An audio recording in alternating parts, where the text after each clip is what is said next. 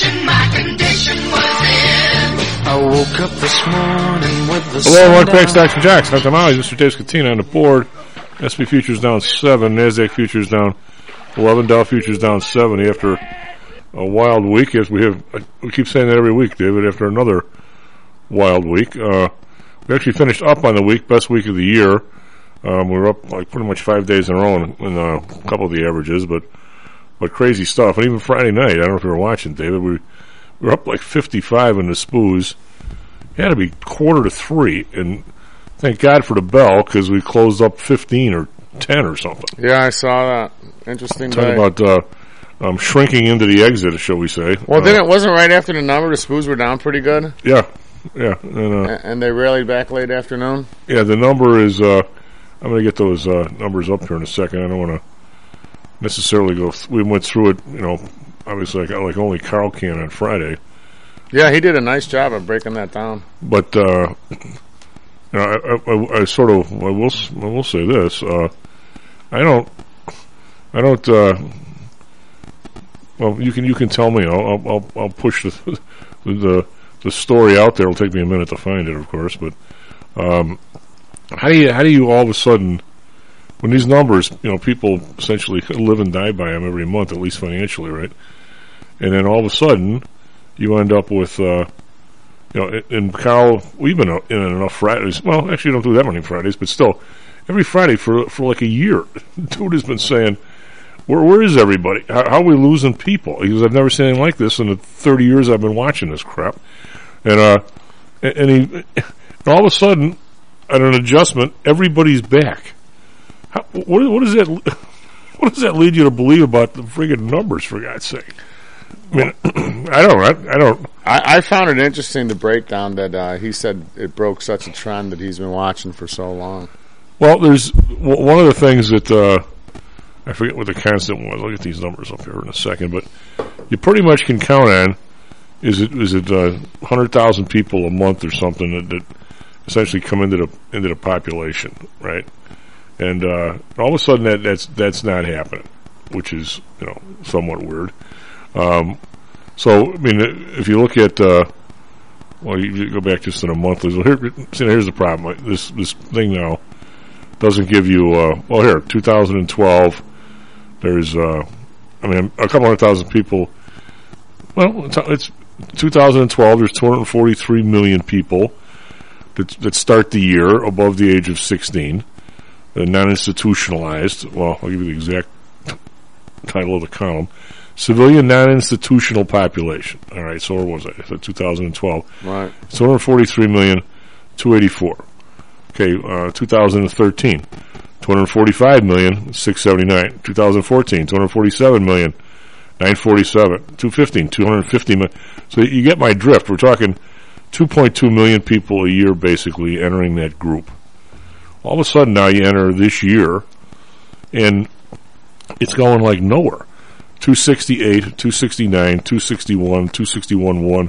It's maybe 100,000 a month. And he was looking at some other thing that they were actually like slipping down and some unadjusted. So he's like, where the hell is everybody? We've had quite a few in the last year's, 2021, quite a few, let's say more than expected deaths. Not sure why that is, but we had. And then all of a sudden, now in January, and this was every single month. He's saying, I've never seen anything like this. All of a sudden, here we are in January, which is somewhat of an adjustment month. We had 1,000,001 people. Where the hell were they all year? I mean, how good are these numbers? Where do they get them from? Yeah, I honestly, that's why I was kind of paying close attention to how he broke that down, and it seemed awfully interesting how that number popped in. Yeah, I don't. So I was not watching. I'm not totally boycotting these Olympics like a few on the show, but all of a sudden I turned the thing on. Was it Friday night? And it is women's figure skating, and I was in love with Peggy Fleming as a youth. What can I say? You're showing your age. Yeah, and who was the lady that came after her? Was just as hot. She's gorgeous. So tell us her name. Anyway, so they got this young girl out there now. Of course, they're a lot younger, but and she's all of a sudden. The guy goes, well, "Here comes like a triple axel," and I go, "Triple axel, women? When did that start?" and she is absolutely perfect. She's like 50. I'm not an expert. I'm sitting there going, who is this? This is like, so, it's this 15-year-old girl from Russia. And the announcer's going, yeah, she never screws up. She's like perfect all the time. And I'm going, where did she come from? I mean, it's unbelievable. And she's 15. Well, they start them very young, that's for sure. But I mean, when was, I'm showing my age, but when did women start doing a triple axel? Can't be 10 years. No, I don't think it was. I don't follow the Olympics like I used to. Not that I'm boycotting it. To a certain degree I am, but I believe the last Olympics they were doing them. The women were. Yes. I don't think all of them were. Maybe one or two. Well, I remember we talked about earlier too. Just one of the things that I brought up to you was how I believe it was the skating where the Americans and the Russians got DQ'd and China got their first medal, which happened to be a gold. And you said it was what? It was a short track. Well, the short track they're getting kicked out all the time and always bitching that it's the other guy's skate that. Well, that's one.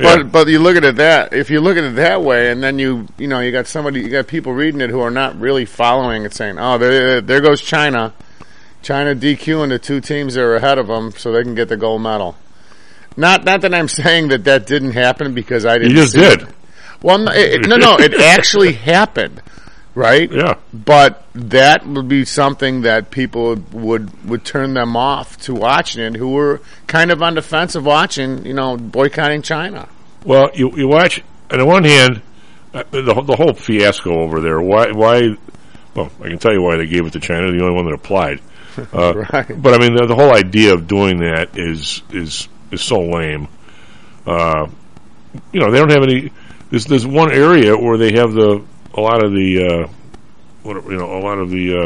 cross country skiing and stuff. Right. They had to make all the snow. I mean, there's no snow there.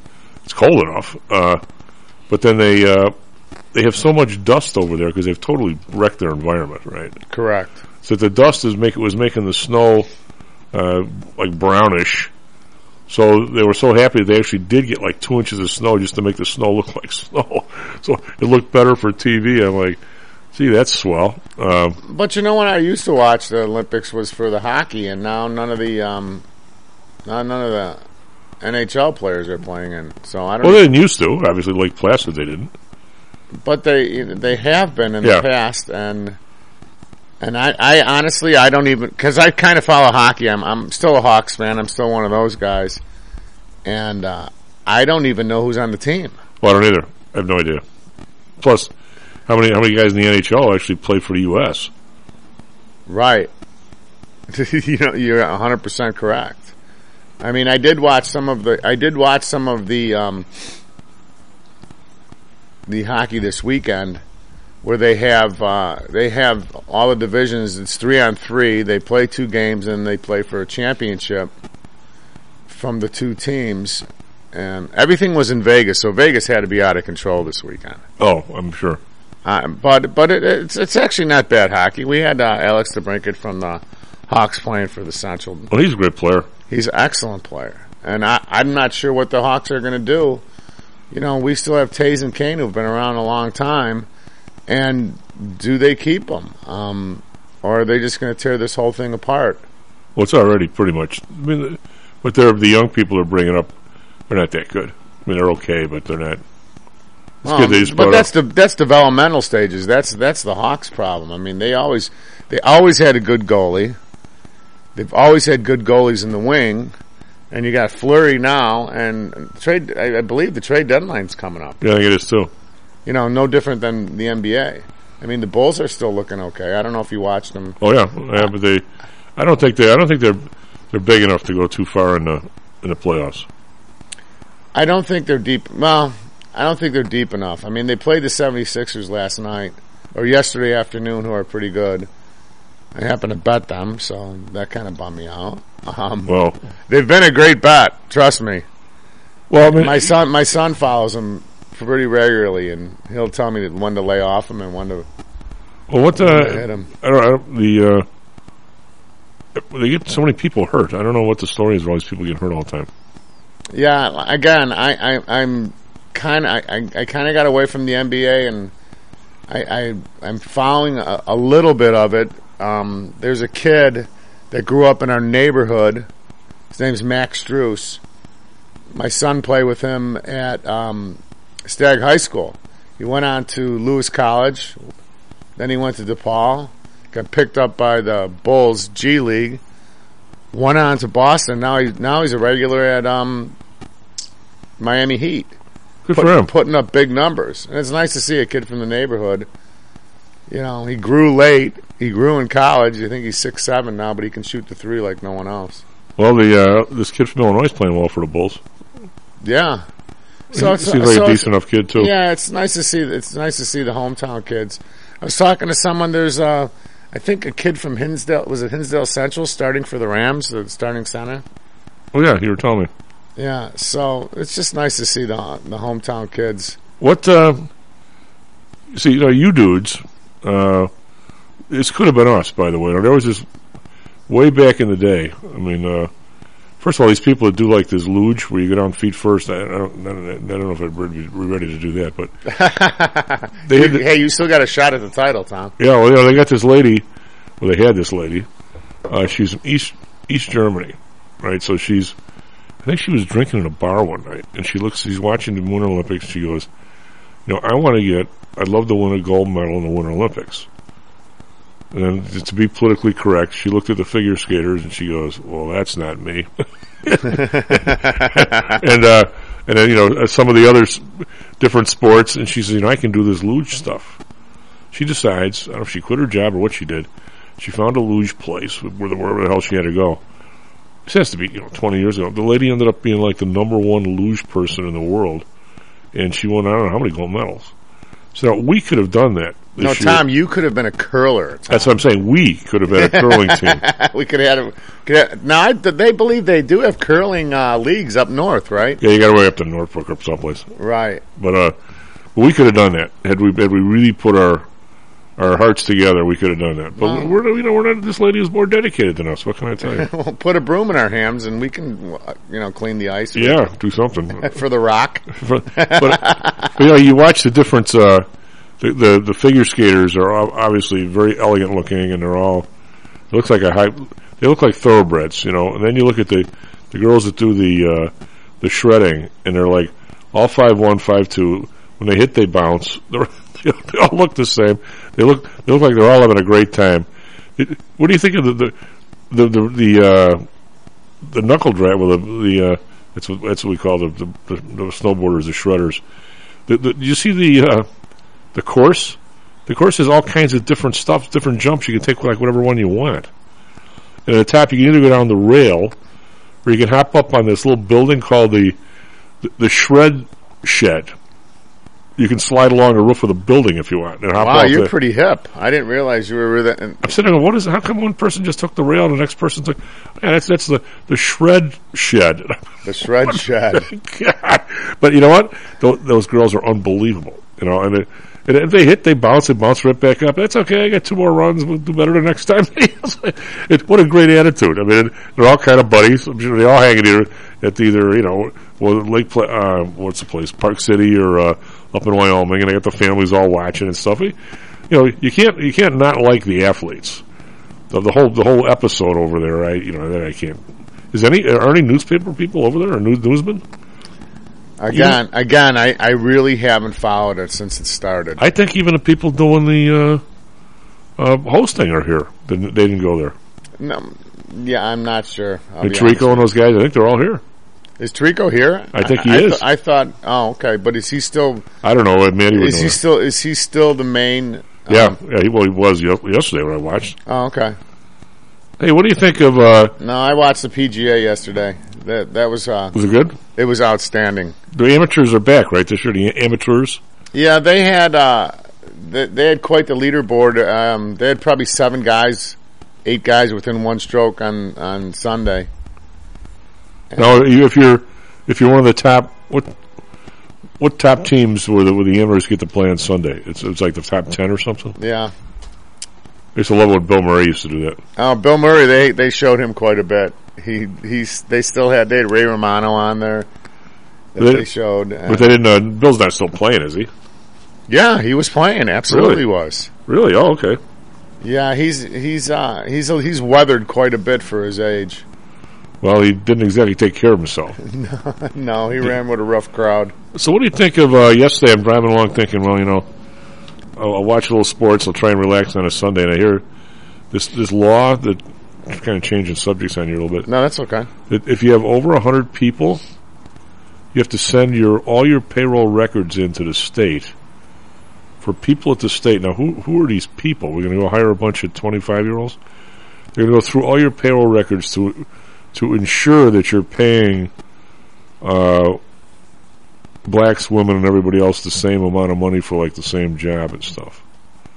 They're going to opine on that. What is this a new law that was in effect this year? Yeah, or just started. I don't know when. According to the news radio, I need to do a little more research on it before. I'm appalled. I'm absolutely appalled that. I mean, I can see where if somebody feels that they've been totally screwed by some company, that they should be able to sue and stuff. But the idea that we're going to hire a whole bunch of nerds to go over everybody's payroll and then come back and tell you you're doing it all wrong. Maybe they can get Dan on the job. Yeah. I mean, what are we doing? I mean, how does anybody know the background of anybody? Well, it amazes me that these, and especially, I have some friends who've gotten money from the government. You're a small business, and you can still take these loans out. And and they're making. For instance, I had some acquaintance I know.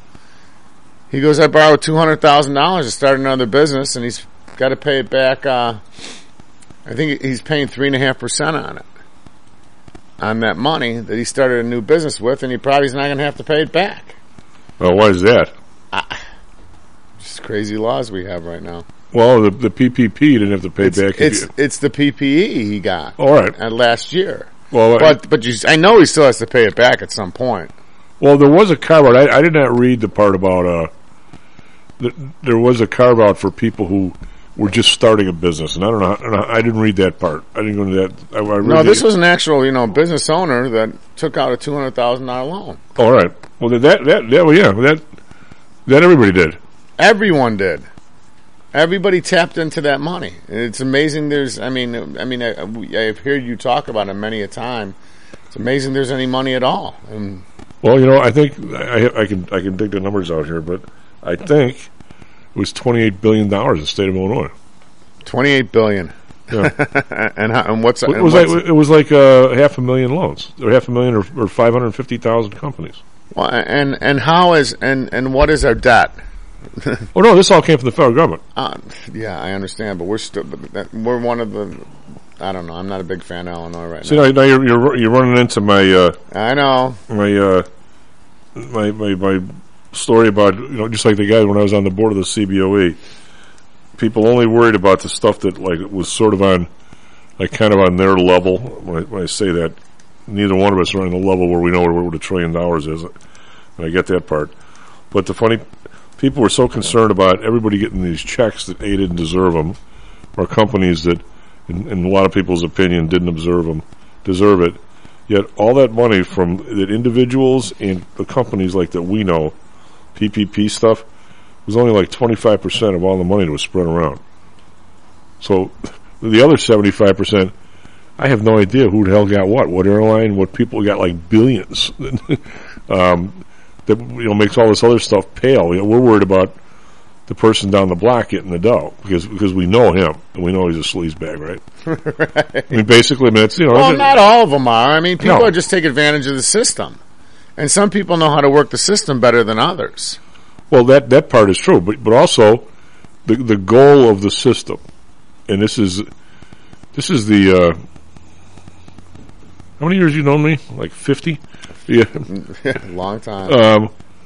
I know you back in our softball days. Yeah. Basketball. And Riley's daughter. Yeah. But the idea that I would ever say something like this, the goal of the government was helicopter money. Correct. They just want to get it out there.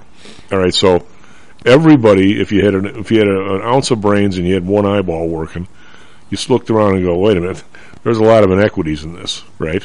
I mean, we could talk about that for 15 shows, the inequities in it. But because our girl Eliane on Thursday said when she got her check, she didn't need it, so she gave it to charity.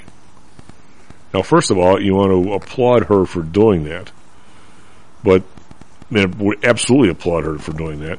But the thing of it is the game doesn't end there. They're going to send you a check for $5,000, $2,000, if you're a company, it's $50,000. If you look at the numbers, you now owe a boatload more than you did before. So, if the government's dumb enough to put a $100 bill in everybody's mailbox every night, you can argue all you want about what a bad policy it is and how they should stop it. But the last thing you want to do is tear down your mailbox. Right. Because normally I'd say I don't want money I don't deserve. But this is a whole different deal. Right? It shouldn't be, but it is. It's a whole different deal. They're saying that I mean look what happened in this country. This is why some goofball like me that actually gives a crap.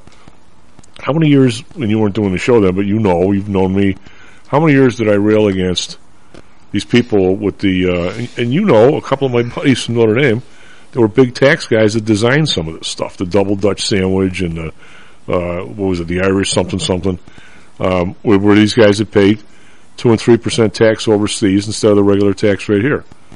Okay, now, I thought that was abhorrent. Yet, at the end of the day, every time somebody went to buy a drug company, the drug company that wasn't paying any taxes outbid you for the place. So, I mean, if you can't ever get to the point, whether it's sports or if you don't cheat, you can't win, where only the cheaters win. You can't ever get to that point, and we've got to that point here. It's one of the themes of the show, actually. We've got to the point where if you're not cheating, you're not winning.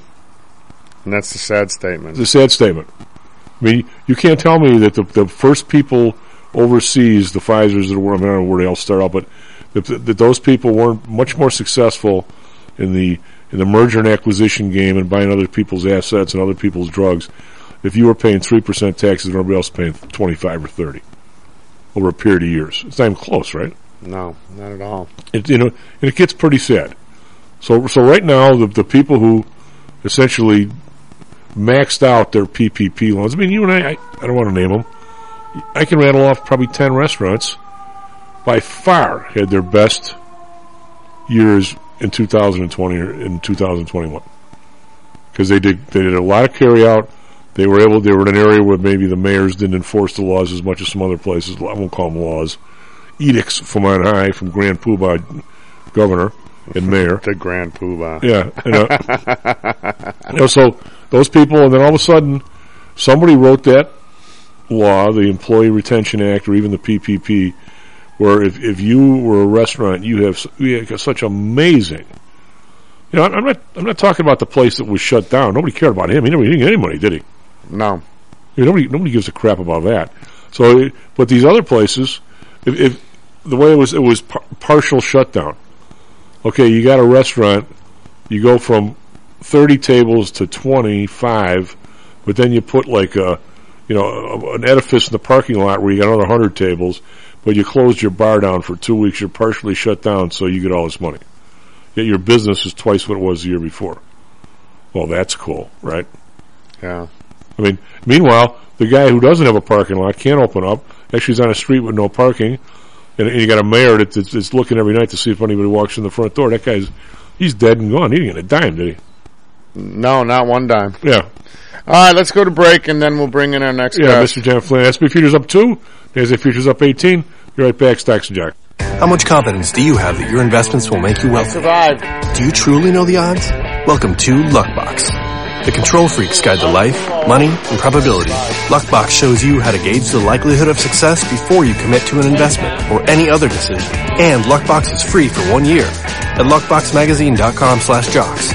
Each new issue dives deep into the current investing climate, separates the signal from the noise with relevant trade ideas, and equips you with cutting-edge tactics you don't already know. Luckbox is the essential magazine for proactive investors who are hell-bent on pursuing life, luxury, and happiness through sports, fitness, travel, food, spirits, music, and a whole lot more. Smart investors don't bet on possibilities, they play the probabilities. Luckbox is $7.99 on newsstands, but you can subscribe for 10 free digital issues at luckboxmagazine.com/jocks. Don't rely on luck. Get Luckbox at luckboxmagazine.com/jocks. Hello, this is Tom Howell, the Chief. Confused about investing these days? I suspect you are not alone. Investing was never easy, although at times it may have seemed so. I think one reason behind the current concern, although maybe not explained as such, is how the fluctuation in the American dollar and the associated politics is affecting your investments and your wealth. It may not be enough to make some money in your investments. You may need now to make enough to exceed the amount that your leadership is depreciating the value of the dollars you've worked your whole life to accumulate. That same leadership has seen fit to maneuver risk-free interest rates to near zero. Providing positive risk-averse returns in a zero-interest and declining real wealth environment is by far the toughest assignment I've ever had in my years as a money manager. I'm sure that a lot of you have heard that one way to possibly deal with this problem is to invest in so-called hard currencies like silver and gold. The idea being that they will retain their relative value in the face of devaluation of paper currencies like the dollar. To be honest, I have never been a gold bug. I've always had faith that having enough dollars and a good investment strategy was good enough. Now I'm not so sure. But I do know that if I did invest in gold or silver, I'd want to do it in the same manner as we do with PTI for investments in the market, with defined risk. If you feel the need to invest in gold or silver, we can do it using the same strategies that we use for our protected index program. No matter what you invest in, we feel that you need to know and control your risk. Find us at PTIsecurities.com. That's PTIsecurities.com. Is your business being challenged by the complexities surrounding healthcare reform or other matters related to human resources management? If so, then Cognos HR can help. A longtime friend and contributor to the Stocks and Jocks radio program, Cognos HR provides its clients with a perfect blend of strategic consulting and day-to-day HR management to drive overall improvement in business performance. Companies that join the Cognos HR family are better able to manage healthcare costs, enhance benefit offerings, and improve employee satisfaction by leveraging our access to Fortune 500 benefits. Our innovative onboarding and payroll technology, along with our constant attention to detail, enables us to provide the highest level of quality service to our clients. Now, your time and energy can be focused on generating who do business you have after and increasing Flanagan? your bottom line. We'll take care of the rest. For more Is he for information, an hour? call us at 630-401-8810. So John's on for how long? Or search us on the web at cognoshr.com. Oh, John's from 6:30 to 7:30? Cognos HR, Innovation in Human Resources. Licensed in Illinois and Arizona. Stocks, jocks, Stocks and jocks. stocks and jocks. You are out of control. Here, right now, right here, right now. Get ready. Go ahead. Hello and welcome back to Stocks and Jocks. I'm Tom Howell, Mr. Dave Scatina on the board. S&P futures up 3.25, NASDAQ futures up 22.75. Dow futures down 3. Not much going on there. What do we have down on the dollar that's causing this consternation? United Healthcare down $1.17. Visa down 90 cents. Nothing major really anywhere.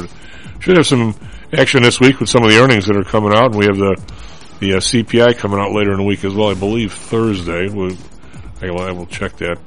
Over at DAX up 63.4%, FTSE up 35.5%, Kakaran up 10.1%. Over in Asia, we've got the Nikkei down 191. It's 0.7%. Shanghai finally back open, up 68 points. That's 2%. They were closed all last week for the Chinese New Year. Not so sure. You're not a year to Tiger, are you, David? No, I am not. No, I wouldn't imagine. No. I'm not so sure if Euro Tiger is good or not, but Hang Seng up 6, call that one flat. Friday, just as a way of review, since it's already into Monday, Dow was down 21 points, S&P was up 23, but it was up like 55 until quarter to 3 and sunk into the close. NASDAQ, however, was up 219, that's 1.6% bonds, 10-year 1.93, the Bund positive 0.24. What an amazing dash after being negative for like years. Japan positive 0.20, so the interest rates are definitely on the rise worldwide. Oil down 75 cents, but 91.52. Brent down 27 cents, $93. Natural gas down 13.443. Our Bob unchanged at 268. I paid 346. As gas getting a lot of control here. A gold up 660 at 18.14. Silver up 42 cents, 22.98.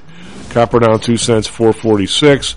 And we have Bitcoin up 966, back over 40,000, 42,627. David, what do you got for us? Traffic, weather, sports. Good morning, 6:35 in Chicago. Currently our weather is 24 and cloudy. We're going to hit a high of 26. We'll see a little bit of sunshine later this afternoon. For our Phoenix listeners, it's 52 and clear. It's going to be a beautiful 73 and sunny day. Traffic normal buildups on our roadways this morning. I do have one accident I would like to talk about. 94, the Bishop Ford West, right before 115th Street. There was a rollover with an ejection. So the two right lanes are blocked, so expect traffic to be just miserable right there. In sports... What about the person? He's on his way. It says threatening injuries. It's probably a mess there right now, I would imagine, coming in. In sports, the Pro Bowl yesterday, the touch football game I like to talk about. AFC wins 41, NFC 35. NBA, the Bulls lose to the 76ers 119 to 108. And the Suns take on the Bulls tonight in Chicago at 7 o'clock, PGA Tour. Tom Hodge wins at Pebble Beach for his first PGA Tour, beating Jordan Spieth. Back to you, Chief. Hey, we got another merger in the airline business, Frontier and Spirit to merge. Let's get it down to like 2 or 3, and then make believe it's competitive. Right. And then watch them lower their rates, right? Yeah. Then watch them lower the ticket prices. Not. You can write books. You can write the book before it's written, for God's sake. But here's one by Jan. I don't know if this bothers you here. Bumble. What is Bumble? Bumble buys French dating app Fruitz, Fruitz, Fruits, and I won't make any comment on that. Can't be Fruits. It must be Fruitz. God, I hope it's not Fruits. That would be politically incorrect. Anyway, in its first ever acquisition, so we can pat Bumble on the back for it's their first ever acquisition, or what? Just saying. I think it is Fruits, Tom. It's just with the Z. It's Friet. The French word is the same. It looks the same anyway, but pronounced differently. And it sounds vaguely sinister to me. Well, let's just say in a non-politically correct area, you couldn't name a thing Fruits. Just saying. Anyway. At least a dating app, anyway. Yeah, not a dating app, no. God, all you have to do, if you just want to be entertained now, why do you read nonfiction? You just got to read the news. Or actually... Horror fiction, though. Yeah, speaking of horror fiction, I sent you a article here, and there's an op-ed here on CNBC about our two best buddies now, Z and Putin, tout a redistribution of power in the world, and they aren't shy about their ambitions. Meanwhile, we are in Illinois. We have people trying to pull this stuff worldwide. We have all kinds of stuff going on, and I'm stunned today that evidently some judge said that a mask mandate for kids in schools is you can do whatever you want, but the mask mandate is wrong, right? So then all of a sudden, several school districts have closed their schools to deal with the mask mandate. This guy's till they could figure it all out. Are we serious here, Jan? What is wrong with us?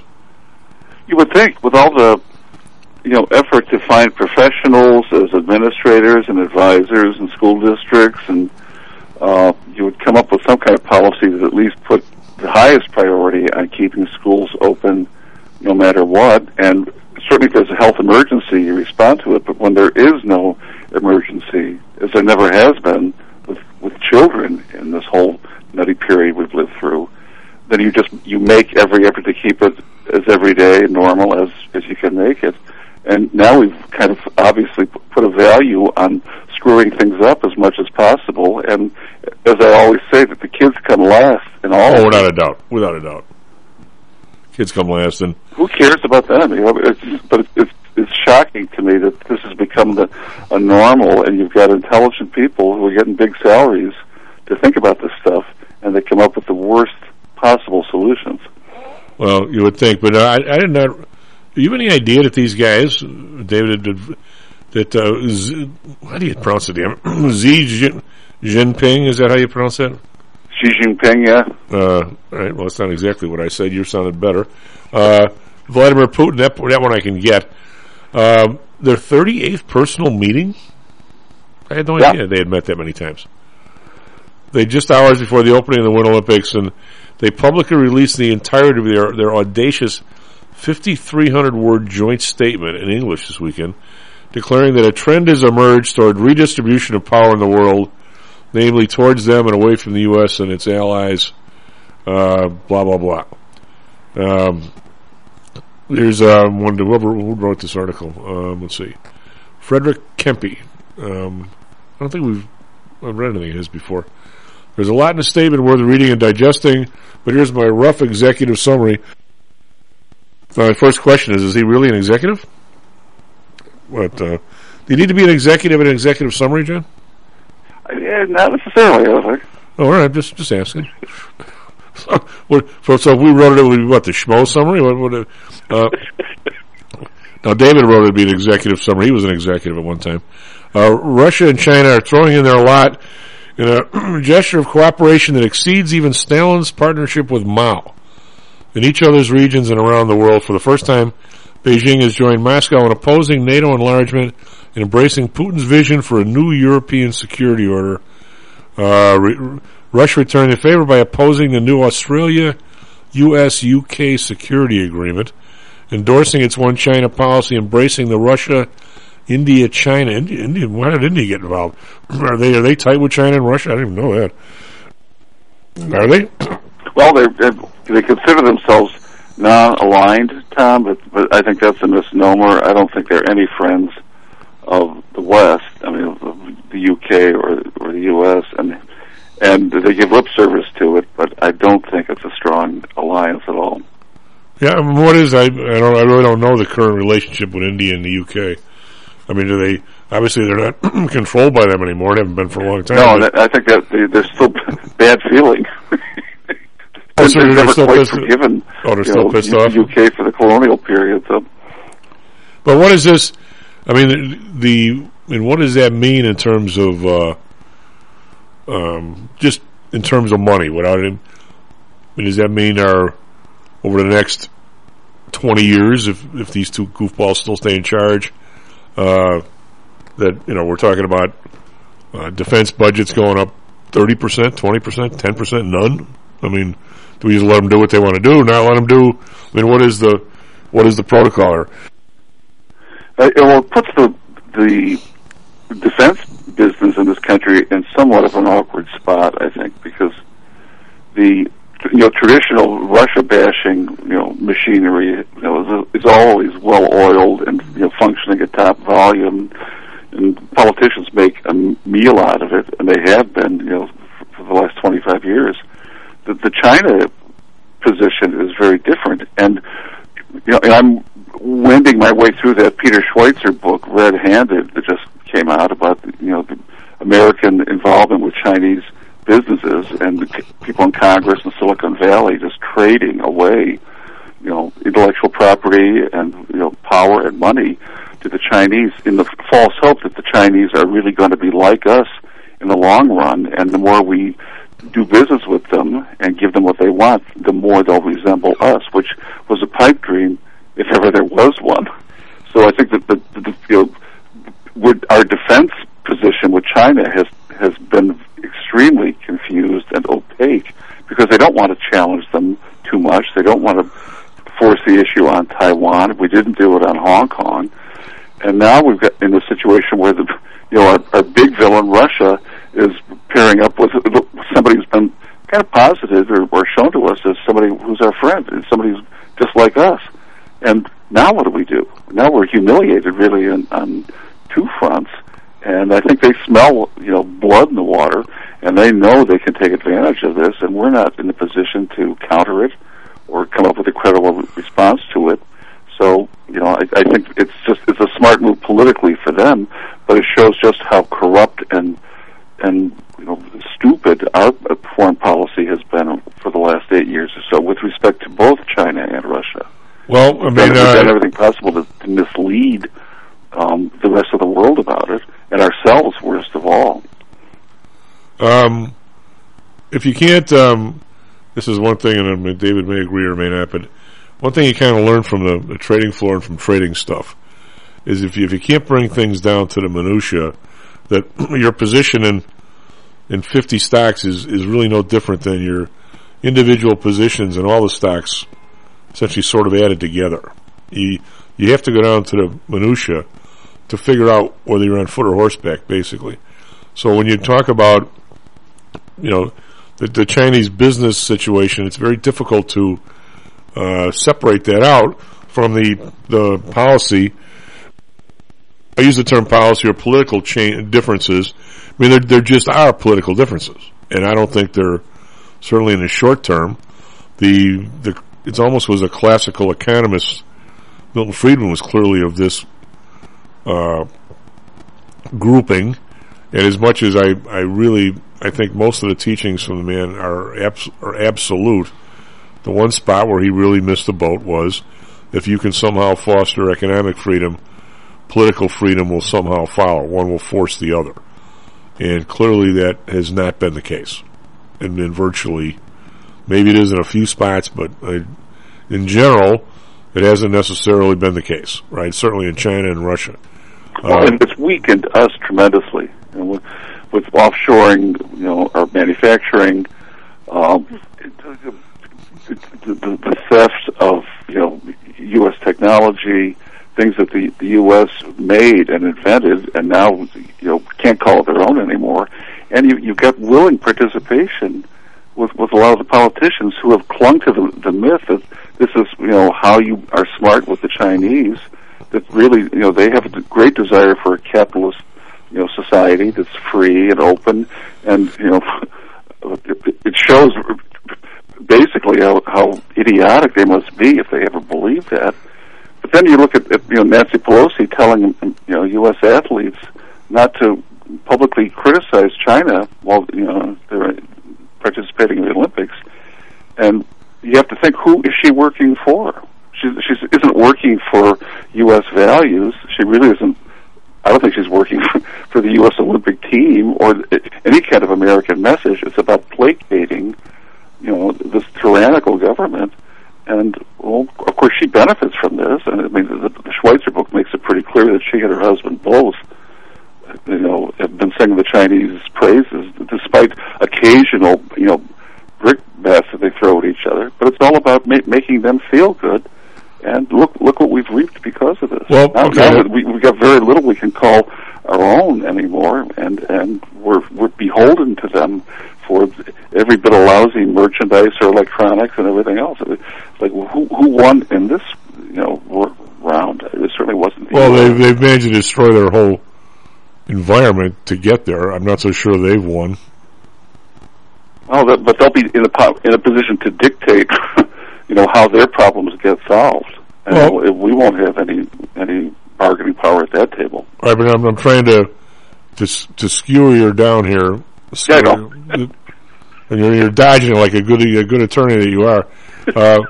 Now let's take two companies. All right, take two. One is the let's say the printing company, the printing company. The guys that make printers. All right, so they go over to China, and China says, well, here's the deal. We'd love to buy your printers, but oh, by the way, we'd also like to license your printers because we got a friggin' billion people here, and we're not just going to import every printer. We want to make some here. And we like your technology, and we're going to pay you a licensing. I'm assuming that they're straight on this, but maybe they're not. And we love your technology, but we'd like to license your stuff. We want to make some here. We're going to pay you, whatever, $5 a printer that we make here, if you can believe them, which I wouldn't. But by the way, we need the drawings of how you make these printers. And we need a drawing of the printer. Okay. And by the way, we're going to license whatever patents you happen to have. So, the guys from, Flanagan Scatina Printers go, hey, that's not a bad deal. we're going to sell a billion printers and, 100 million printers, and we don't even have to manufacture them. I don't have to go out and hire people. I don't have to look at people. By the way, we're going to get, $10 a printer times 100 million. That's a real number. Maybe you and I can retire on that. And all of a sudden we, that's what we do. And they say, okay, who gives a bleep? I guess about a printer, all right? I don't know, maybe we do, maybe we don't. Now ratchet it up to the 787. Boeing plane. Now, no matter what you say about Boeing not getting government help, if you say that, I have to believe you got a big dunce cap on your head, because Boeing has done nothing but get government help for ages regarding the military stuff, and you can't tell me an altimeter gauge that was developed by the military side of Boeing doesn't count for the passenger side, right? So how much they get versus vis-a-vis Airbus, I'm not smart enough to say, but let's just say that Boeing has been a favorite child from the government for 80 years, 100 years? And so all of a sudden now they want to sell 787s. And China says, well, if we want us to buy 787s instead of the Airbus, we'd like to do some of the manufacturing here and give our people a job.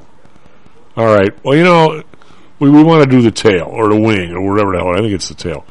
But really for us to really incorporate this tail into the rest of the plane, we need the drawings of the rest of the plane. Now, I don't think that the Chinese have the wherewithal to do all the rest of the carbon stuff that makes on a 787, but I'll use the term yet.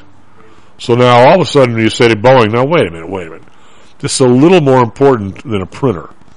By the way, a lot of the technology that you guys used on the tail, we gave you because we used it, I'm talking out of my butt here, on the S-71 Blackbird that Lockheed made or somebody else made. I don't know who made this stuff. That somehow or other this technology really started with us and somebody else, and we gave it to you. Somehow along the line, it got to you, and it's really not yours to give away.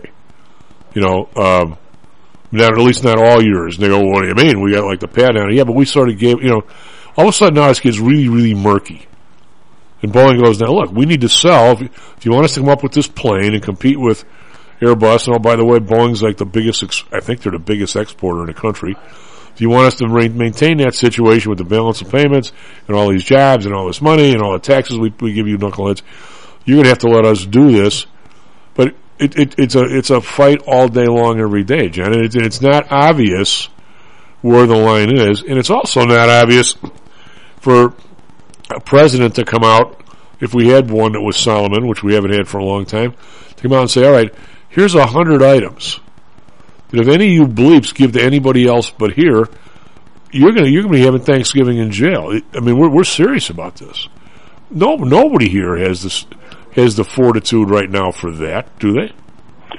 Not only that, but we've got the honchos in Washington who have benefited from giving this stuff away. Right. And you can be sure as soon as the Chinese figure out how to build the rest of the thing that we've given them the drawings for, they're going to kick you out. They don't need you anymore. Right, sure. And that's exactly what's happened. But where exactly, if it is a company, do you interject? The simple way, I would say, it wouldn't be simple, but mentally simple would say, for somebody somewhere to say these, and I don't even know. God, you're asking me, Mr. Dinosaur.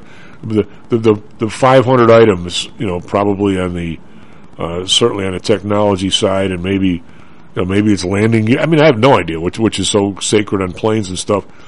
To say these 1,000 items, if we catch you selling these or giving these to the Chinese or the Russians, almost like in a state of war. By the way, you're going to jail, for a long time. We don't have anywhere near the stomach for that. Do we?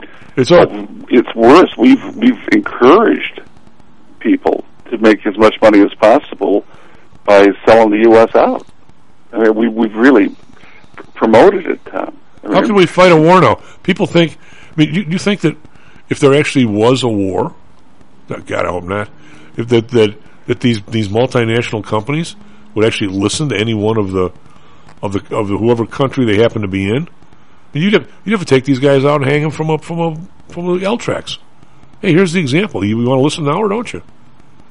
Not that I would ever want to do that.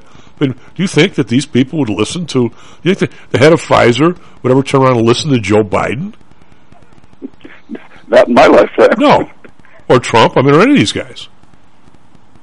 Or any other politician. Anybody? You think they're listening in any other country. Yeah, they're listening to the buffoon in France or Canada. I mean, give me a break. They think they are incredibly more powerful than those guys, and maybe they're right. I do have to get my. I have to go over to Kevin's old place, Better World Books, and I got to get my copy of The Sovereign State of ITT and read for everybody one morning the page where what's his name, Harold Janine, went through how the world would be a better place if companies like his, which are just trying to do the best for the world and of course make a bunch of money, didn't have to deal with these petty politicians and get them out of the way.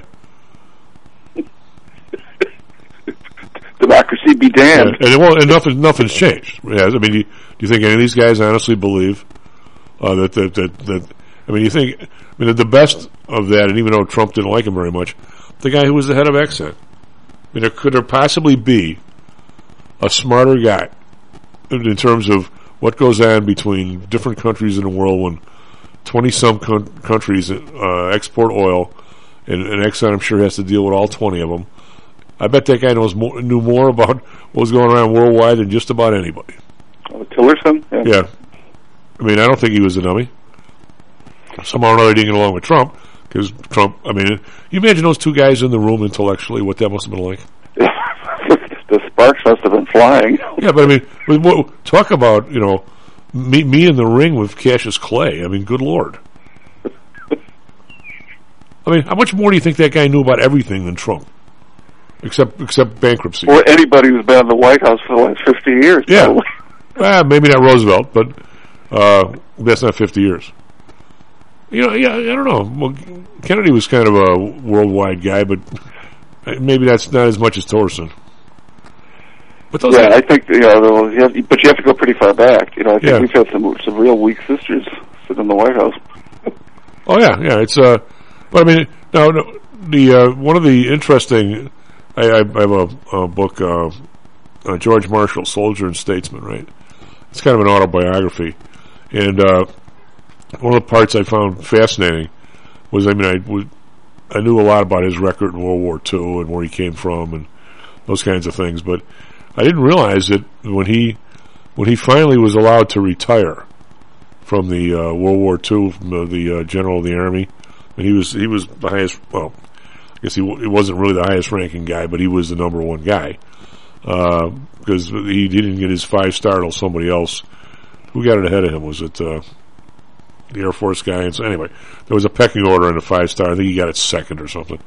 But he basically ran the army from here on both sides. And that's why he couldn't. Roosevelt didn't let him lead the invasion of Europe because he thought he was more valuable here because he was running he was running both sides. And realized when he left Washington, when he retired, he drove home to wherever the hell he lives, Virginia or someplace. And while he was walking in his house for the first time in God knows how long, the phone rings and it was like Truman on the phone. Hey, I need you back here before he even got home. Well, before the Marshall Plan even started, he sent him over to China for it had to be like a year, 18 months. Him and his wife went over and he tried to negotiate peace between Mao and Chiang Kai-shek. It was fascinating reading it. I mean, the guy, he said there were never two guys more brutal and more messed up than you could even imagine. And finally, after a year and a half, he wrote a letter to Truman. He said, "You got to get me out of here. I have no chance. These two guys are idiots. They're brutal and they're idiots. And there's no chance of these guys ever negotiating anything. There's no chance of ever doing any good here. You just got to get me home." And when he came home, of course, he ended up doing the Marshall Plan after that. But I mean, it was an absolute cesspool over there, and people are dying right and left. Nobody cared. I mean, and then now we all know what Mao ended up doing, and he and Stalin were buddies. But I can't believe we're going to go down this road before. But the reason why these guys are doing this is they sense weakness here. And all you have to do is watch TV every day. It's right here. I mean, we got to get our act together economically, everything else. Right, I can't fault Putin. I mean, as much as I distrust both of them, and especially Xi Jinping, I can't fault them for using this as an opportunity.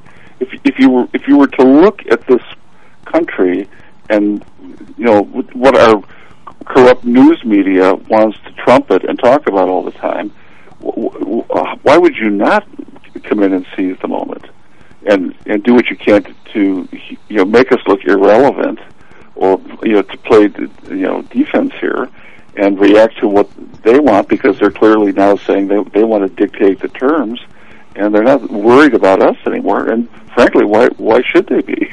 I hate to say it, but that's right. We've given them every reason to ignore us or just brush us aside.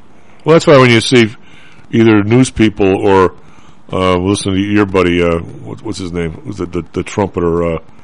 The son of the other trumpeter. What the hell was his name? Rand Paul or Rand? Which is the? Ron Paul and Rand Paul. Which was the dad's Rand and the kid's Rand? Yeah. He's trumpeting about we're not doing this, we're letting Russia. I'm sitting there going, Rand, nobody wants to do anything with these people. Biden came out tomorrow and said, by the way, these guys are rattling the sabers. We're going to have a selective service, and we're raising taxes on corporations to pay for it. Good Lord, the guy wouldn't make it home to the White House without the bullets flying. I mean, would he? Look at our Defense Department. Yeah, S&P futures up 9. We're far more concerned about purifying the ranks of our armed forces than we are about teaching them how to conduct warfare. I just think, well, if that's the kind of military that you are throwing all this money at, don't be surprised if we get our clock cleaned over and over again. S&P futures up 9, NASDAQ futures up 46. Be right back, Stocks and Jocks. This self-directed trading is a lonely job. Online trading is not as easy as point and click. No, it's not. Everyone, even professionals, need to share ideas and think out loud every now and then. That's what I like about PTI Pro Direct. Their staff of former option floor traders really helps me choose the right strategy for trading option volatility and plan the time decay for my covered writing program. Yep, nothing can replace years of trading experience to stop you from making that dumb trade and for saving a few bucks. We've all been there and done that. Yeah, I have access to all that great trading advice and experience for just a penny a share for stocks, $1 for equity options, and $1 minimum a trade. Our clients at PTI Pro Direct can call when they need a little help on a trade or just to talk about the market in general. We trade every day. We love this stuff. That's what I like most about PTI Pro Direct. Cheap prices, along with great advice from real floor traders. It's the best of both worlds. Tell your friends. That's PTIProDirect.com, PTIProDirect.com. Are you one of the millions of people who suffer with pain? Do you wake up in the morning with stiffness in the lower back or neck? Why are you using medication to cover up the symptoms without treating the actual cause? Painkillers, muscle relaxants, and anti-inflammatories are not the answer. At ChiroMed, physicians are trained to detect the cause of your symptoms and to correct the underlying problem. If you're ready to listen to common sense and do what it takes to make changes in your body that can affect your health for the rest of your life, give ChiroMed a call and set up a complimentary consultation. They are located in Orland Park and can be reached at 708-403-2727. 20,000 patients over 22 years have been treated at ChiroMed, and over 90% of them have had positive results without medication or expensive surgery. Isn't it time you did something good for your body too? Give ChiroMed a call, 708-403-2727. That's 708-403-2727. Let's get you pain-free and living again. Hear ye, hear ye! The Homer Broadcasting System is on the air! Stocks, jocks, Stocks and Jocks. Stocks and jocks. You are out of control! Here, right now, right here, right now, right now. Well, welcome back to Stocks and Jocks. Time out. Dave Scatini on the board. SP futures up 9, NASDAQ futures up 51. We have Mr. John Flanagan with us. Again, the news of today is we have Sprint and Frontier are merging. We have the Spotify CEO apologizing to staff for Joe Rogan controversy as episodes get removed. We have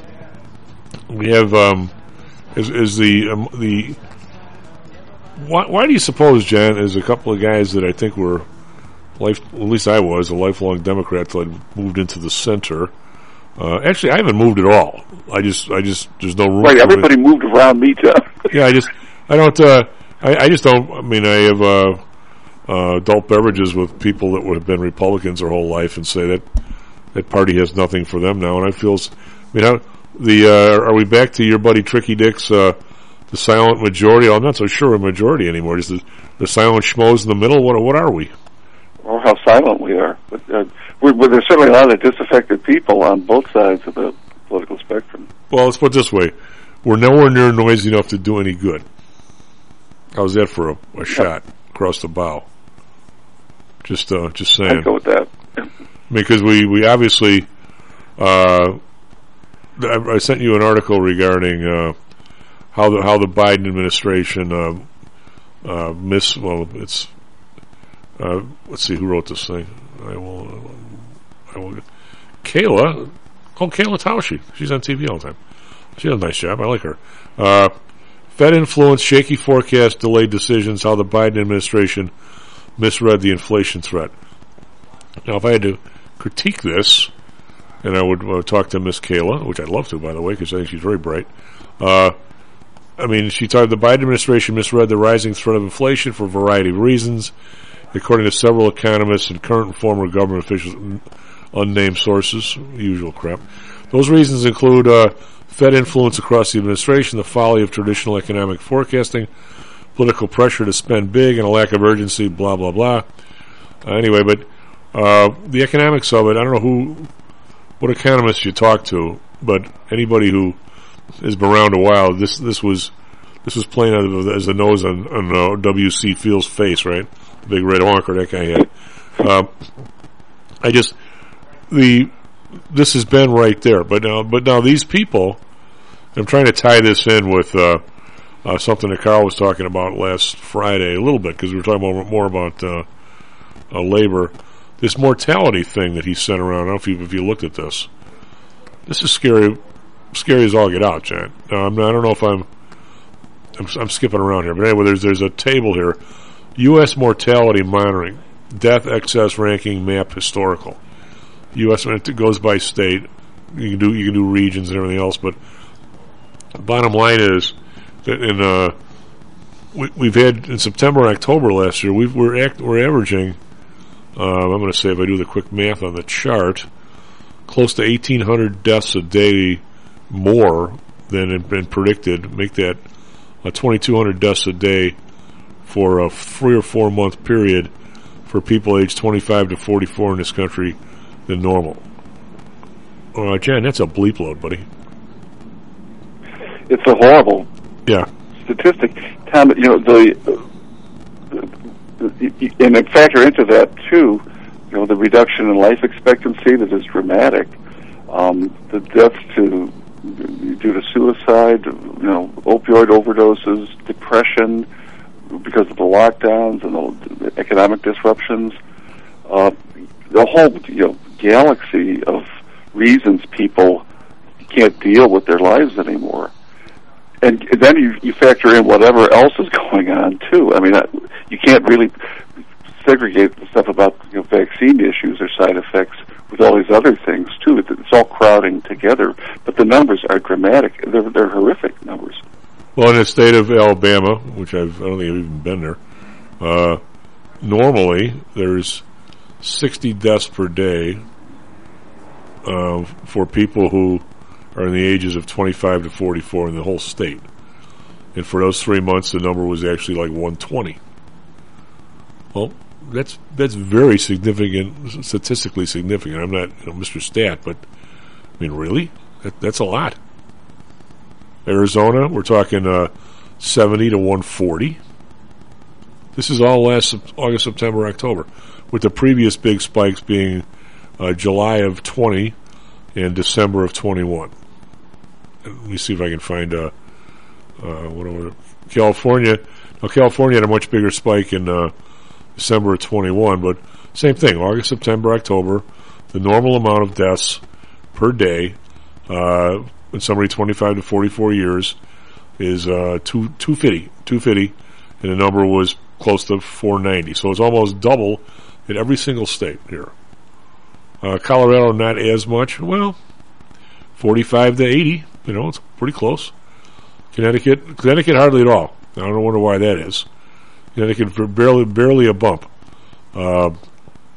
Delaware, again, barely a bump. So, but apparently states like New Hampshire and Vermont too, very little change, which is curious too. Florida, normally 175, 450. Florida's by far the most pronounced. Georgia, same way.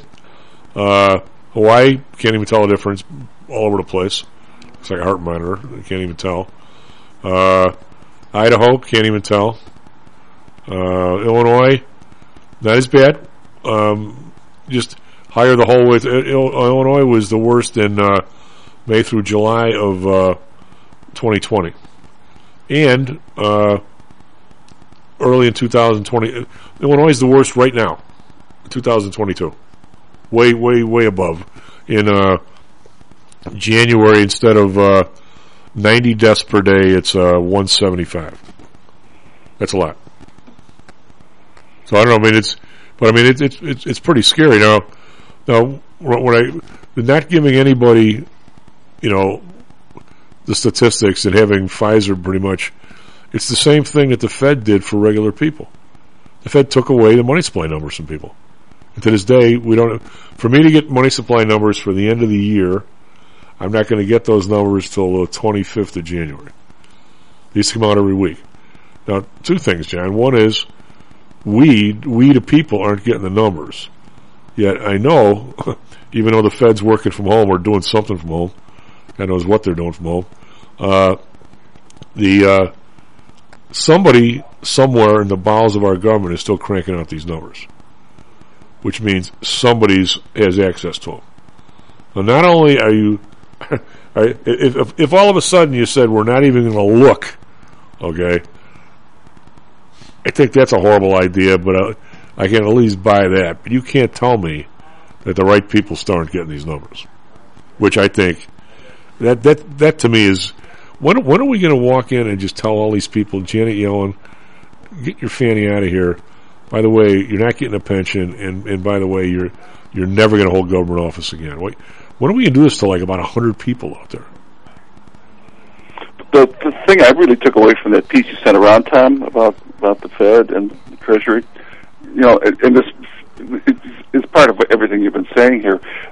There's no separation, it seems now, and it's quite deliberate, I guess, between the people who are supposedly independent, in all of this, people in the Treasury versus people in the central bank. It's been a revolving door. These people just go from position to position, and I don't think they really know how to change hats anymore. And what you get is a kind of, in the case of when there was, before there was a Fed, before there was any kind of supposedly independent private operation here that kind of monitored and kept track of stuff, you had some kind of superior, omnipotent control. And we have the illusion of this kind of regulatory thing, and it isn't that at all. You've just got a conspiracy of sorts of people who are all totally bound up in whatever result they're trying to either prevent or to push. And it doesn't matter what position they occupy anymore. It doesn't matter where they used to be or where they're headed. They're all kind of in it together, and it's a closed operation. They don't publish the numbers anymore. They don't let other people come to their own conclusions. It's intolerable that it's come to this. So I mean, I found that piece very interesting, and I have to go back and reread it again because I could see this sort of monster developing before my eyes, that we really don't have any kind of controls anymore on this. And if anything were to happen, there'd be nobody around to take responsibility for it or explain it. Plus, the moral fiber of these people is somewhat suspect. I mean, I've mentioned before, my family on the Italian side is a little, I'll say, different / messed up. Not so much in character, not at all, but in terms of the way the ages played out, because my grandmother was the oldest, and she had a lot of her, she had 6 kids. Several of her kids are older than her brothers and sisters, right? Because she started basically popping out kids when she was 16, which people did in those days. Anyway, this is 100 and some years ago.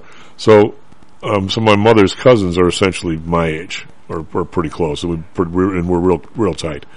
But one of them was a lot, he was older, so I didn't know him that well. I just knew who he was. He also had a 62 Starfire convertible, which was pretty neat. Remember the 62 old Starfire? What a great car. Anyway, he worked for NASA, or one of those places, and you know what? He'd go on 2-year assignments and come back, and he lived in Lexington, Kentucky for a while. And he never let on the idea that guy would ever, plus he was a big, huge man you wouldn't mess with, the idea that he would let out to somebody that, oh, by the way, we're buying X from Scatina Inc. You might buy stock in there. That would just never happen, John. I mean, the thought of that was like, the guy'd rather die first. I mean, it was that, that's the way. I'm not saying people were better than they are now, but this idea that if the Fed, lets Nancy Pelosi, or who's a bump on the other side, it's married to Alina Cho. McConnell. The idea that that her business interests or Nancy Pelosi's husband's business interests, the idea that those two people would keep those numbers from their significant others and the tightness that they have with the Chinese government, the idea that the Chinese government doesn't know our money supply numbers when I don't, the thought never even crossed my mind, John. I don't even begin to think these people are that honorable. I mean, I really hope I'm wrong. I really hope I'm wrong, but I don't think I am. The thing I get out of the Schweitzer book, and I can barely read through it, Tom, because it is so sickening. I mean, every chapter is some sort of, I get the sinking feeling of what's to come, because I kind of know pretty much the outline of what's going on, but he spells it out in just excruciating detail. But the politicians, the senators and cabinet members, former cabinet members, whatever, these people operate like multinational corporations. Well, they do, and sure. By that I mean amoral, apolitical. It has nothing to do with any sort of allegiance that they owe to a superior agency, to their own government. They are just freewheelers, and they hobnob around the world with people who are equally amoral and disconnected from any kind of allegiances or loyalties other than to themselves and to other crooks. And you get this terrible feeling that it wasn't always this way.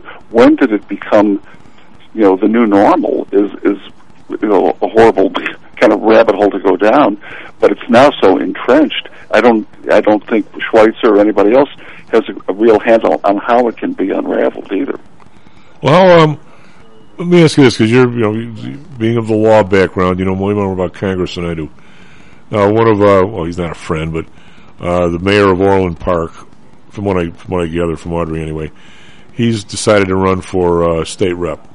Not state rep, U.S. representative out of that district, whatever district that is, I don't even know.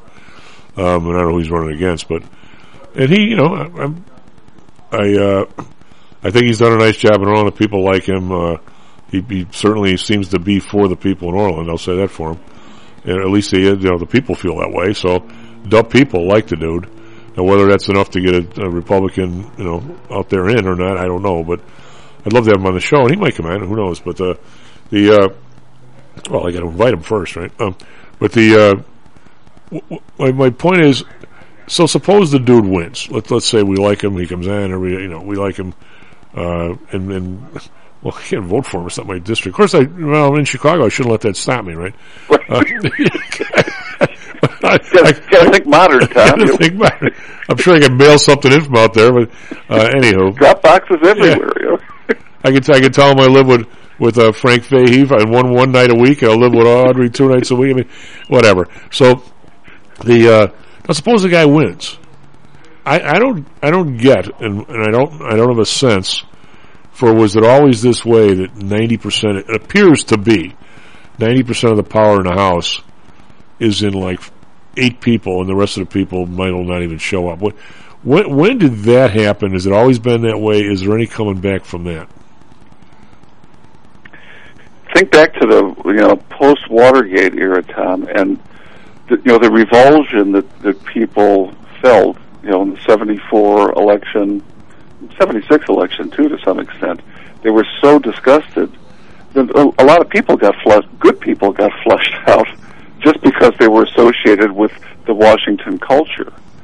And a whole lot of people came out of that era who probably never would have got elected to anything in any other election cycle, but people were so disaffected that there was a kind of sea change, and you got people like Patrick Leahy, who's still there, and lots of other people too. I thought he's still there. That's the last time I can remember any kind of a concerted effort where people rebelled against the institution more than against the individual office holders. And now, the Tea Party was low, just one seat here or there, that isn't going to do anything. But what is somehow, and I've gotten this kind of from Carl, and I've asked some of the other co-hosts, and I don't think I've asked you yet, but Carl's buddy won down in Florida, and I actually went to a couple of those APAC dinners. I was the couple of guys bought tables, and I was one of the goyams that would go to the thing. It's the what is it, American Israeli Political Action Committee? Yeah, Political Action, yeah. And I don't whatever. I'm not gonna throw policy out on that, but as usual, John, wherever you go, if you listen, you learn stuff that you never dreamed you were going to learn. Going places, and these guys,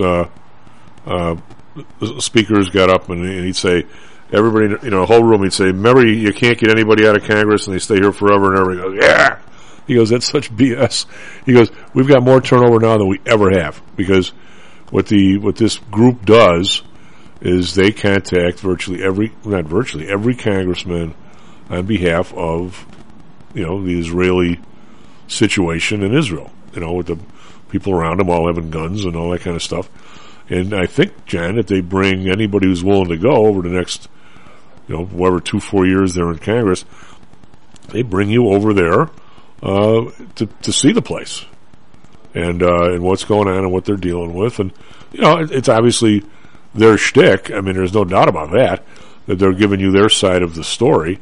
But the fact is, there is a story there, right? And virtually every congressman that spoke at the thing just said, the thing that astounded us was you could go up on a hill and they'd say, those guns are pointed at us and those guys are our enemies. Now, whether, they should be negotiating different, better, whatever, the people just said that the difference in your point of view, your geographic point of view, between that and thinking of the Russians when you're in Chicago, not that they couldn't drop a missile on you, is like night and day, where you can actually look at these guys, and if they get pissed off, they'll, lob a rocket at you like that night, type of thing.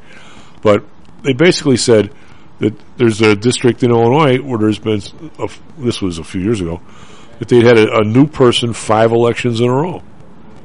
He goes, we know, because we have to contact these people, and we're coming up with the money to take them all basically on a trip, and they're all changing, which sort of gets you to Carl's buddy in Florida, who was elected, I'm sure, on the Republican side. He gets up there. First, they didn't want him to use his own cell phone because they wanted everybody called. This is the Republican Party. And then after was it 1 or 2 terms? I don't know if I recall. Carl said he just said, hell with this, and I'm out of here. And which is what a lot of people. There seems to be some, I'll use the term moat or river, where it's the 3rd or 4th or 5th term, where you either say, I'm taking money from all these people, and I'm part of the problem and not the solution. And you either say, screw it, I'm going back home, or you hop over it and you're there like forever, or something. And then and I don't know when that started, if it was always like that, and all of a sudden those people seem to have, however, there's 50 of them that are, I use the term sort of lifers, and the other 380 might as well be playing tiddlywinks in the health club, right? I mean, is my read decent here or no? It's spot on. It's been at least since the 70s or 80s, and it's been in full speed ahead in the last 20, and it's now reached a point where you've got the only way that this seems to change, or where the balance gets a little bit upset, is when you have something just as sinister in like the Justice Democrats that have looked for vulnerable, moderate Democrats in contestable races. So, like when Lipinski lost out to Marie Newman, or how Alexandria Ocasio-Cortez got elected, or the other members of the squad. These were people who were not necessarily shining lights of strong ethics or whatever else, but they had some kind of resemblance to the constituents in their district, that they spoke for them, and they had moderate views by political standards, and that's been those people have been targeted. We don't want any blanket. Well, I mean, you can't say the Republicans aren't doing the same thing. It's almost like, of course, they both got the Nazi playbook. We're looking for purity in the party, and it's all about getting rid of people in the middle. And it's not just that, But who are the people? Who do we? We only have a few minutes here. If you had to ask, if you had to look, if you were overseeing, if you were Solomon sitting up on a cloud, who the hell is in charge of either one of these parties? You can't tell me it's Trump. He's too dumb. You can't. Oh God, no. I mean, you can't tell me on the Democratic side it's Nancy Pelosi. Nobody likes her. I mean, who actually is the man behind the curtain or the woman behind the curtain? Well, I could be flippant, say it's Xi Jinping, or any other despot who thinks they own people, and by all appearances do. But it's financial interests. It's the Pfizers. It's the defense industry. It's defense contractors. It's people who sell to both sides and that don't have any kind of scruple. They don't see things in terms of an enemy versus a friend. Everybody is a potential enemy or friend. All I want to do is make money off of them. And you've got, I think, everybody now pretty much in the Washington establishment following those game rules. And they get wined and dined by everybody. And they don't have any sense of who they are anymore, and it's unimportant to them who they are. You know what, Chad? I never felt, and I could be totally wrong here, and expound on what you just said. I never felt as much as the military establishment. Let's say, whoever made the F-14 or something, was it Grumman or whoever made it? I don't know if it was them. Somebody will probably tweet in, but as much as those guys, if the U.S. comes up with the development and so forth, they love it if we then say, okay, you can sell 500 other dumbed down versions of all the other places in the world. I think they love the idea that if somebody gets shot, their bullet is liable to be their bullet anywhere else in the world. I never got the feeling that those people were anti-U.S. or weren't somewhat patriotic, and that they really worked for us first, at least, and really almost waited for our okay to sell the stuff.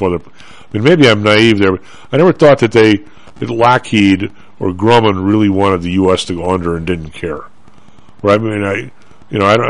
I think some of these other corporations, I don't think they care at all. I never really thought that group was quite that way. Am I just being naive? No, and I still hope that that's the case. I'm not saying that every defense contractor is in bed with our enemies, or present or future. But I do think it's very hard to keep them on the straight and narrow, and there's so much money to be made and so much influence to be traded by doing it via the back door. And you've got lots of people in this country who would love to sell to people you wouldn't want to touch with a 10-foot pole. But we've yet to see. Those people don't have your scruples, but they've got the connections to make the sale. And the people maybe manufacturing it had no clue this was going to happen, or that it would end up in these people's hands. But it does. We've yet to see Boeing or Lockheed Martin or somebody design and build a fighter jet for the Chinese, or build an aircraft carrier for the Russians. Not that I know of, but they love it if we say, in order to cut the cost, feel free to make an extra 200 and spray them around Israel and France and a bunch of other places. They'll do that in a nanosecond, but I don't think it's anywhere near the same as them designing and building one for the Chinese. Do you? Oh no, but the possibilities now for industrial espionage and sabotage. Look at just the most visible cases in the last 20 years of foreign nationals at the heart of the chemistry program at Harvard, or aeronautical engineering programs at various universities, and they're selling all the technology they can get their hands on to people we would never treat as allies. And when you got people at that level who are close to the sensitive stuff and can move it around and make money off of it, and maybe get the participation and cooperation of a lot of higher ups, doesn't matter how true blue the company that's making the stuff is. Jan, we know the kid in between are total crooks. We know the University of Illinois would much rather have a full-paying Chinese citizen than David's kid. Sure. And you don't think that comes with risk? Of course it does. Sure it does. Especially when they got people over here watching them. Now, if David's kid is one of the roommates, do they watch him too? Do they report back to David? I'm thinking they'll probably try to recruit Davidson. God, good luck with that. SP, he's probably played softball somewhere. Where the hell is he? SP futures up 10. Tell him where to go. NASDAQ futures up 51. Thanks, Jan. With a minute, we should have Mike Hard. If he doesn't, call back. We'll be right back. Stacks and Jacks.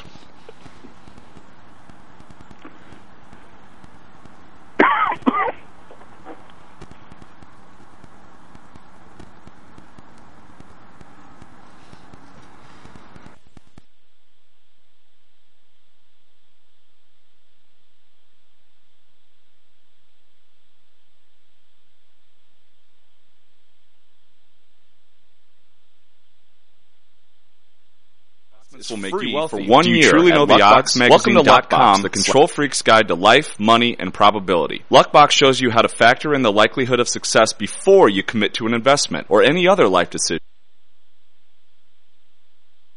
How much confidence do you have that your investments will make you wealthy? Do you truly know the odds? Welcome to Luckbox, the control freak's guide to life, money, and probability. Luckbox shows you how to factor in the likelihood of success before you commit to an investment or any other life decision. Your brain is smarter than your gut, and that's why you owe it to yourself to read Luckbox. We've made it easy because Luckbox is free for 1 year at luckboxmagazine.com/jocks. Each new issue dives deep into the current investing climate, separates the signal from the noise with timely, actionable trading ideas, and equips you with savvy investing tactics you don't already know, all while exploring how to live your best life through music, spirits, food, sports, travel, fitness, and a whole lot more. Luckbox is the essential magazine for proactive investors who are hell-bent on controlling their financial futures. It's for overachievers and alpha types who don't buy into Wall Street's investment gurus. It's for mavericks who believe in life, luxury, and the pursuit of happiness. It's for you. Smart investors don't bet on possibilities, they play the probabilities. Luckbox is $7.99 on newsstands, but you can subscribe for 10 free digital issues at luckboxmagazine.com/jocks. Don't rely on luck. Get Luckbox at luckboxmagazine.com/jocks. Hello, this is Tom Howell, the Chief. We've talked a lot on the show about risk and suitability, about how your portfolio should match your age, income, and risk appetite. It's been hard for investors to maintain that suitability in the last several years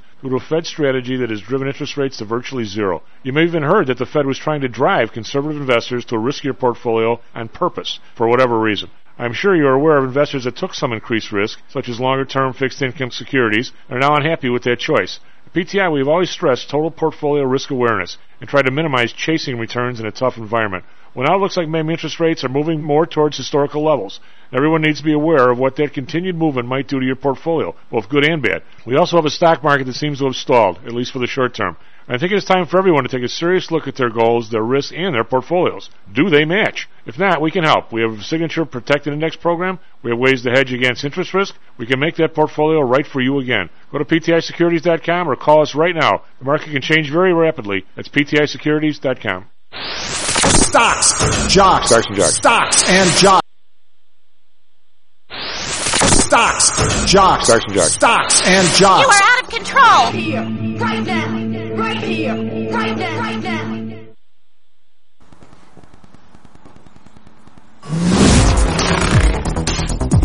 Hello, welcome back to Stacks and Jacks. I'm Tom Howell. Just for Dave Scatina on the board. I almost said Matt Weber, but no, you're Dave Scatina. Man, I'm fighting the board today. Well, you know, it's Monday. It's Monday. You know, it's okay. It's all right. Right.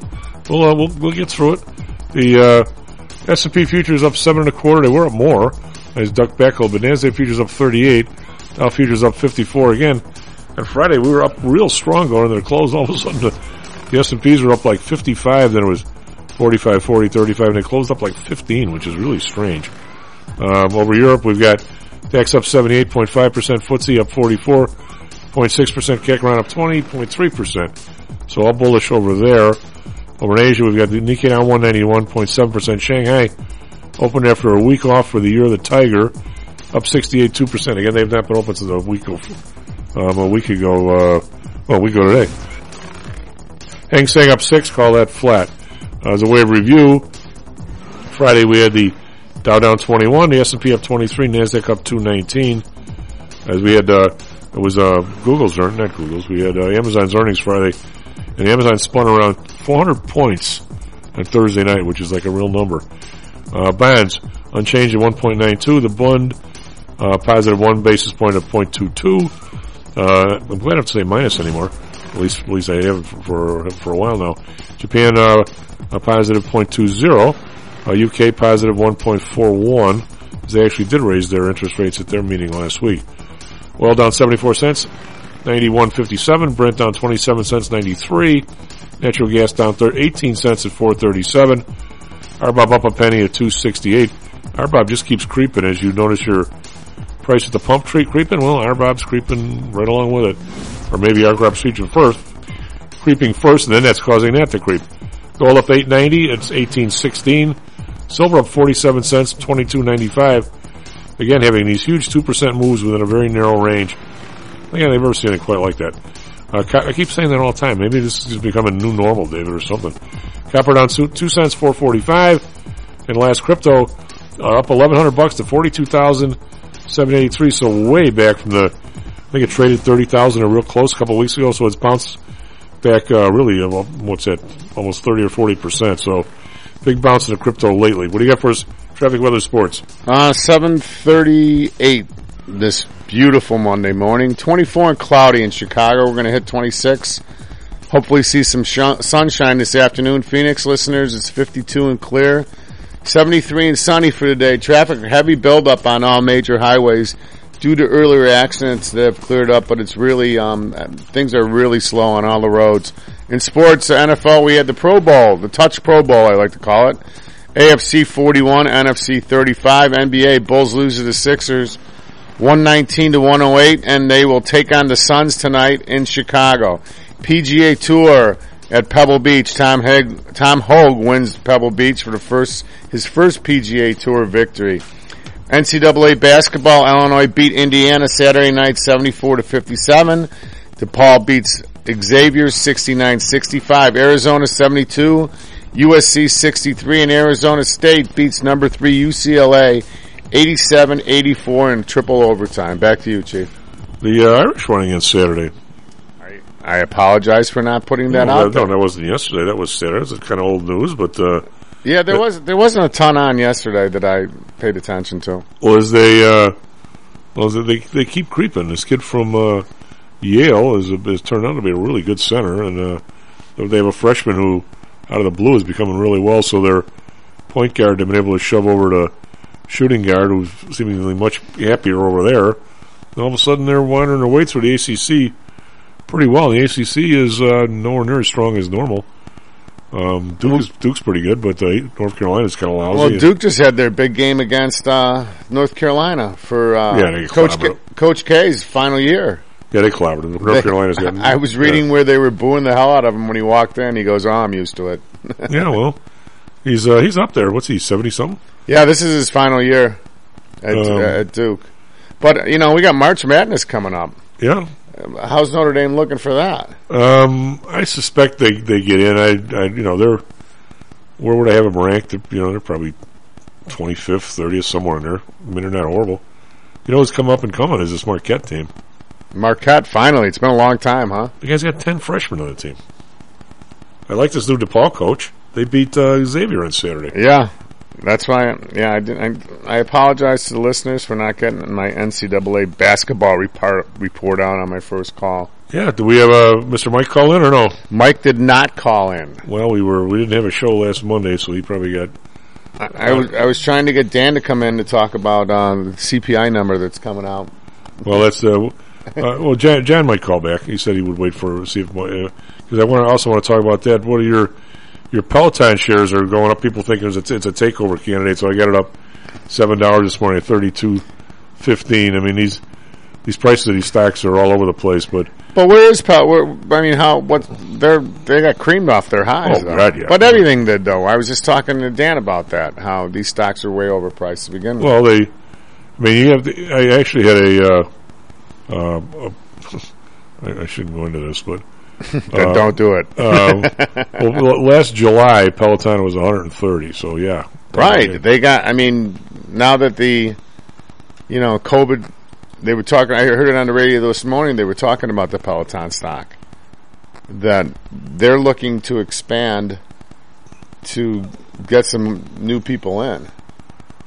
Well, the momentum trade, which is Momentum trade basically says if a stock is going up, and you'll see Dr. J and those guys do that a lot on, and when hold on 1 second, Tom. When the market is going up, you'll see if something starts to move and market starts to move and things start to go up, there's a momentum to it because people think there's unusual activity that somebody knows something. So people will definitely pile into the stock or whatever it is because there's some momentum there. The guy who's there ahead of you knows something, and there's obviously a certain truth necessarily to that. I mean, somebody did start the ball. All right, I got our guy back, John. Oh, John, we're just talking about momentum stocks here. Thanks for calling back. Sure. We're saying when you get these stocks that are way up, what you have the phenomenon, and it always happens. Well, it always happens. But whenever you have any kind of a bubble of any kind, go back to the tulips. How high is high? I mean, and this is not. I tried to suck you in. This is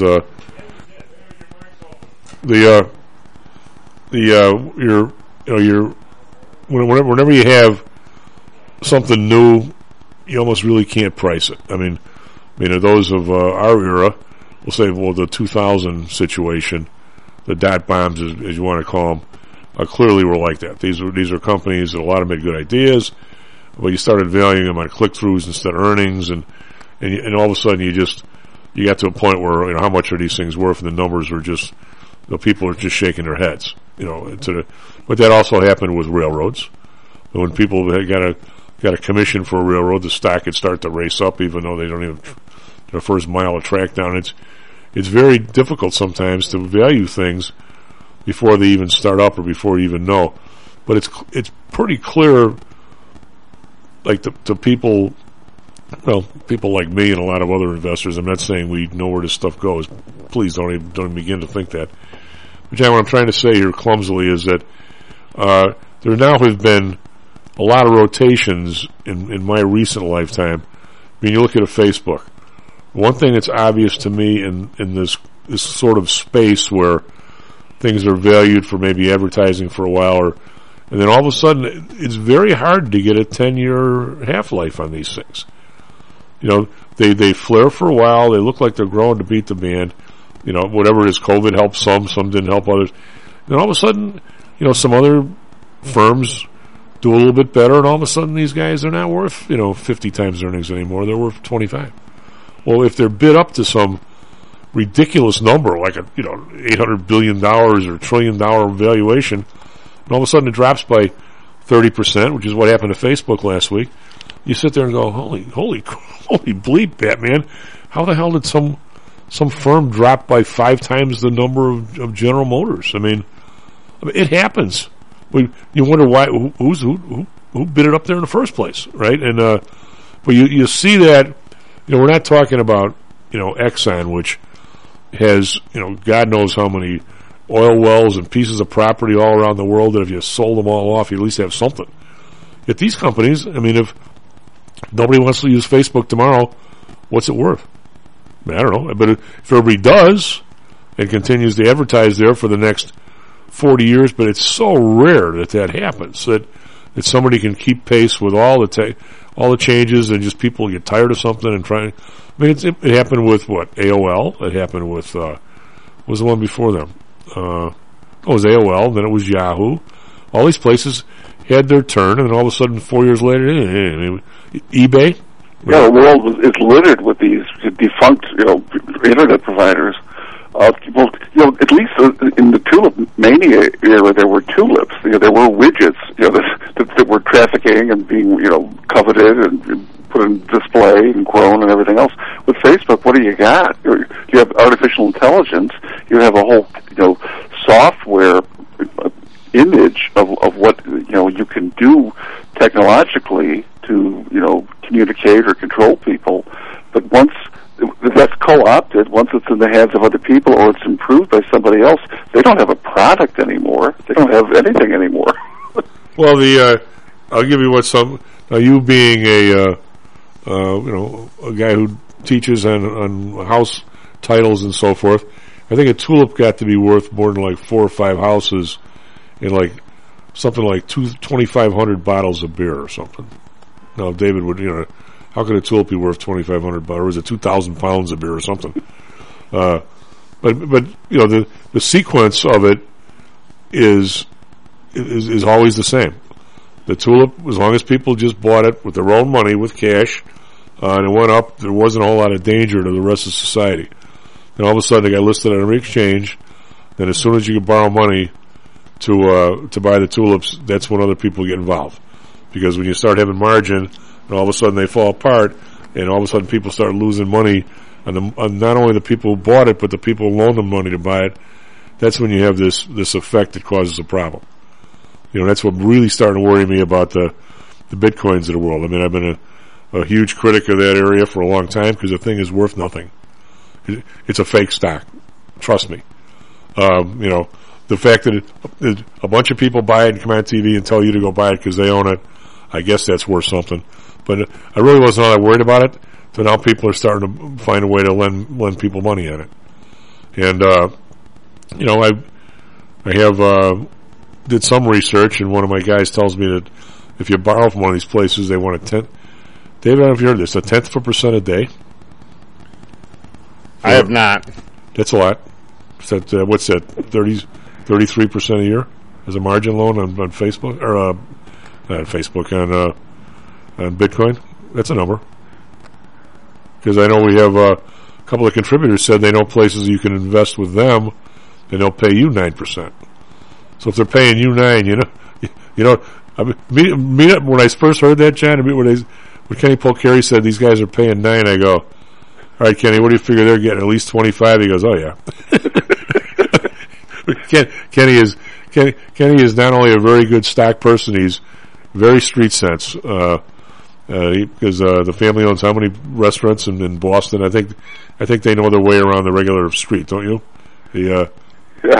So what? It's kind of reached a point, Tom, and I don't. This doesn't sound very scientific at all. But if you run out of things to manufacture and to sell, or to compete with other manufacturers and vendors, then you start trading in human behavior or psychological profiles, and you get you make money. Everybody always wants to make money, but if you can only make it by predicting down the road what so and so is going to pay for some worthless object, it's like pet rocks or things that have absolutely no tradable value anywhere other than what people invent for them.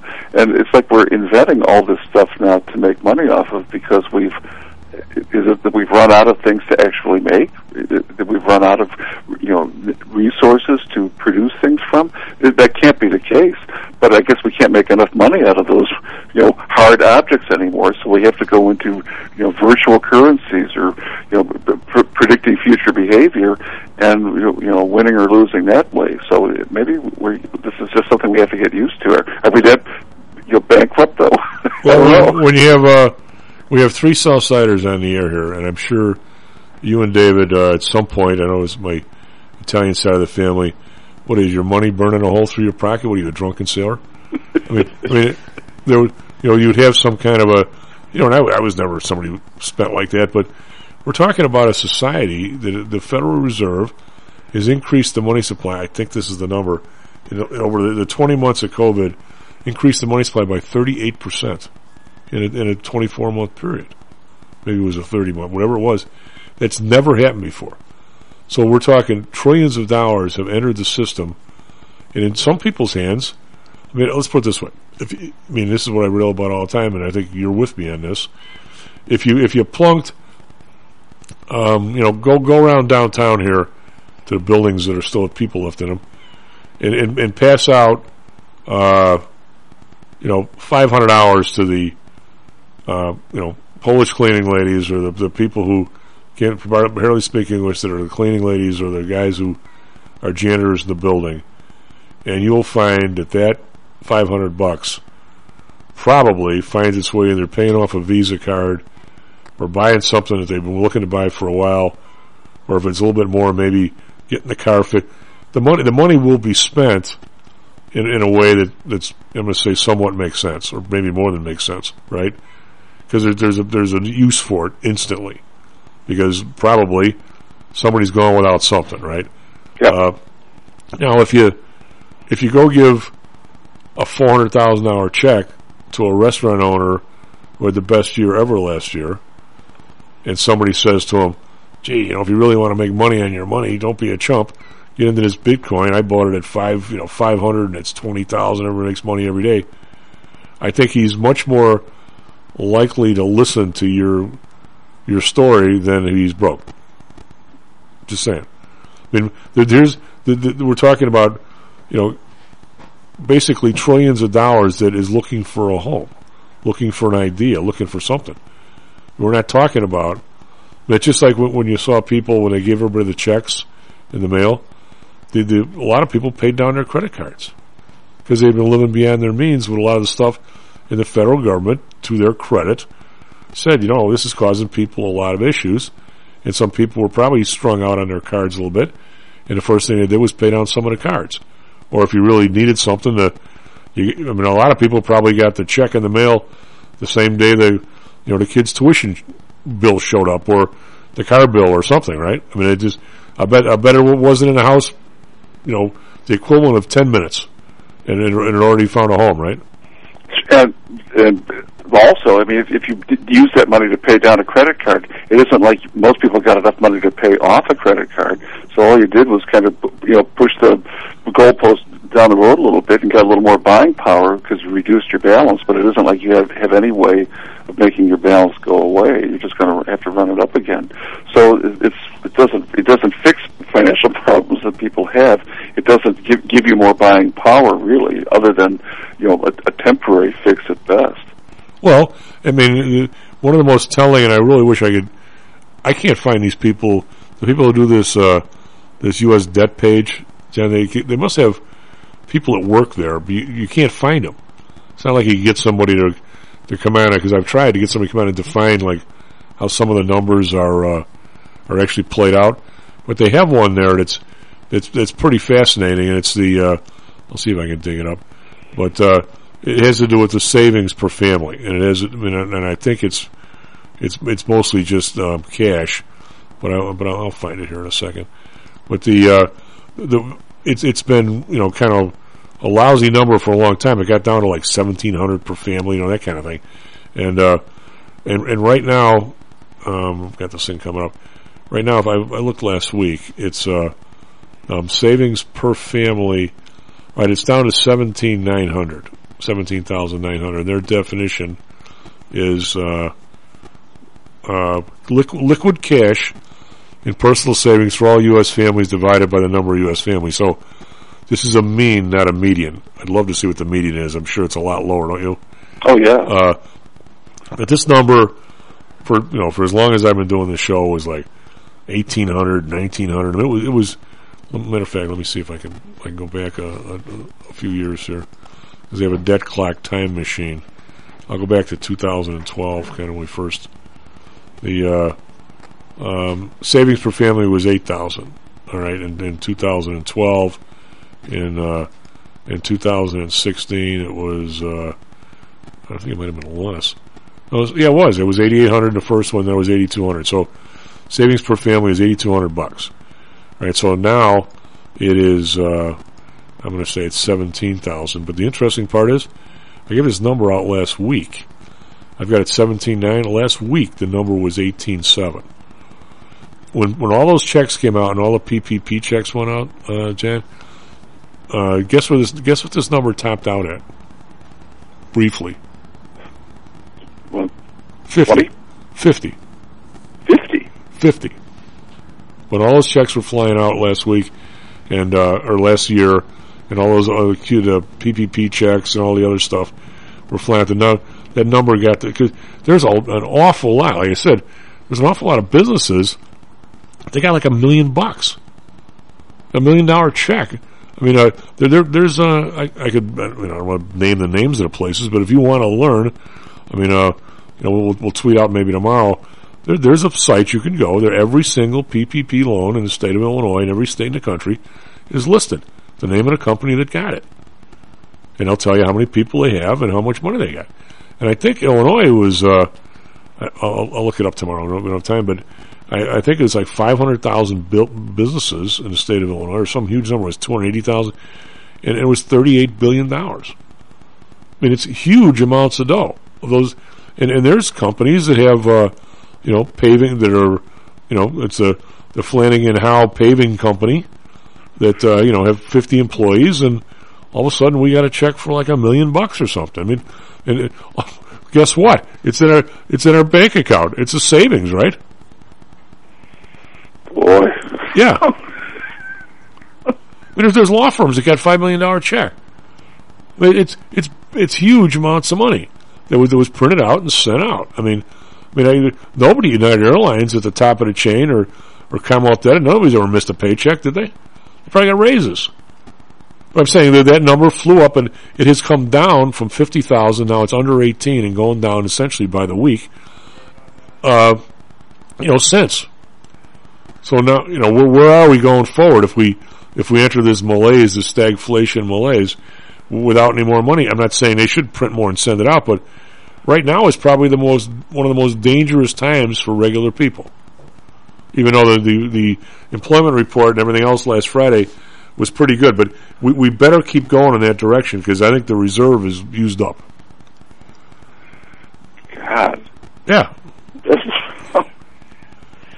It's amazing what you see if you look. That's why it's probably better not to look, as they say. You factored in the mortality figures, Tom, just to put the icing on the cake, what this really means in terms of human suffering, too. It isn't like people's lives have gotten longer or easier or better in the process. Well, let's just hope that, I tell you what, you can't try and drive by a funeral home now and not see a funeral there. I mean, it's amazing how busy these places are, and it's not in the industry you want to see busy. Hey, why exactly again don't we have a curling team? I'm in on this curling team. It was on my list. I am in on this curling. Well, let the record reflect that if we had one, I would be the captain and I'd be the guy shoving the rock. You guys would be out there sweeping. Well, we'd have to definitely vote on that. I mean, we each had a chance with the rock.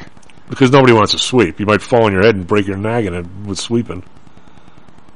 But what if somebody's bad and he misses the whole thing, like puts it in the gutter like bowling? And then what, we let that guy, he could screw us all over if he wasn't good at it. It's got to be the same thing as pitching in softball. Just repetition, put it right there. Right, David? I mean, what's the difference? Hey. This will be the next chapter in my life. Tom, just don't try throwing it. Curling. Yeah, don't try throwing it in the air, though. No, aren't those things like 60 or 70 pounds?